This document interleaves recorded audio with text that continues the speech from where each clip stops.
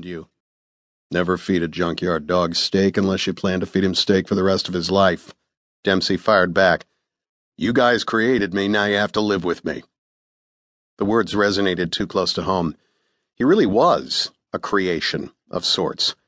He shook the odd feeling off. Tell you what, I'll pay for a night's stay in the Burj Al Arab and book you a business class seat on your flight back from Dubai. How's that sound?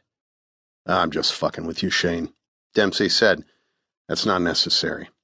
Right now I'd settle for a hot shower, some decent chow, and a computer with a faster VPN connection. I can't help you with the first two items on your list, but I'll talk with Baldwin about trying to improve your connection speed to the Ember servers. Thanks, I appreciate that.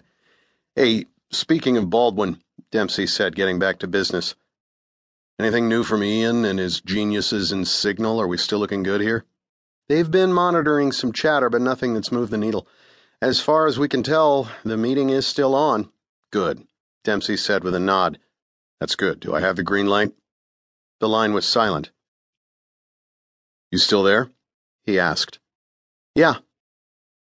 Look, Shane, I want to nail this bastard. I don't care what it takes or what strings you have to pull. Just get me the green light, okay?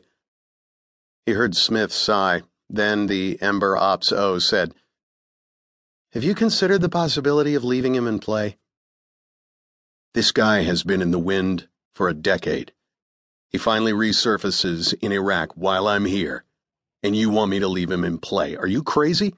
Hear me out, John.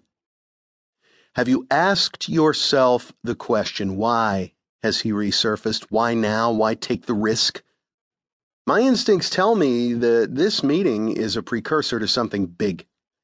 Maybe Al-Mahajer is planning a major offensive. If we could collect intel— No, Dempsey barked, cutting him off. That's a dangerous game and one I don't play. In my experience, leaving psychopaths in play results in dead, innocent people. No way, Shane. We grab him, interrogate him, and find out what evil shit he has planned. Then we lock him up and throw away the key. Smith sighed again. All right, Jarvis got the green light from the DNI. Here we go. Dempsey exhaled with relief. Thank you, Shane.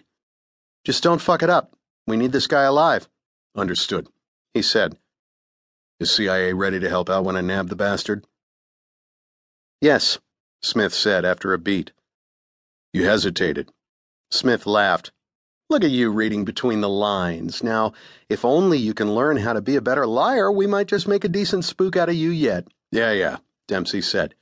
Just answer the question. My contacts at CIA are all kinds of irritated with me for telling them what to do. Right now, I don't think they'd piss on me if I were on fire. That bad? After what happened in New York, what do you expect? Dempsey sighed. I expect them to either put up or shut up.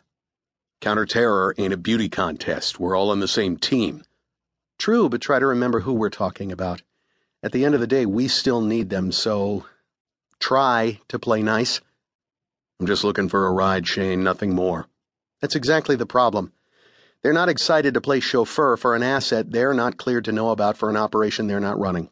They're used to being the biggest dog in the yard, and that's the way they want to keep it. But don't worry, Jarvis made some sort of deal behind the scenes, and we're all sorted out now. If you need them, they'll be there. Good. Anything else I should know? Dempsey asked, checking his watch. I need to get moving. The SEALs in the Joint Special Operations Task Force would not wait around forever on some damn spook to show up. They'd gladly launch without him if he gave them an excuse to do so. Not right now, Smith said. Stay hot and be sure to check for messages before you launch. Will do. I'll call you in a few hours. Roger that. And Dempsey? Yeah. Good luck. Dempsey clicked off the small but powerful satellite phone and slipped it into the cargo pocket of his BDU-style pants. The fact that he was here alone, with no parental supervision, showed that Shane Smith, Ember's head of operations, and Kelso Jarvis, the managing director, were confident with him leading their special activities unit. Dempsey had proved his worth in New York and on several scouting missions during the last several months. His hard work and Ember's success rate were causing the fledgling unit's workload to pile up. According to Jarvis, the director of national intelligence was already beginning to think of Ember as his own private mini-CIA.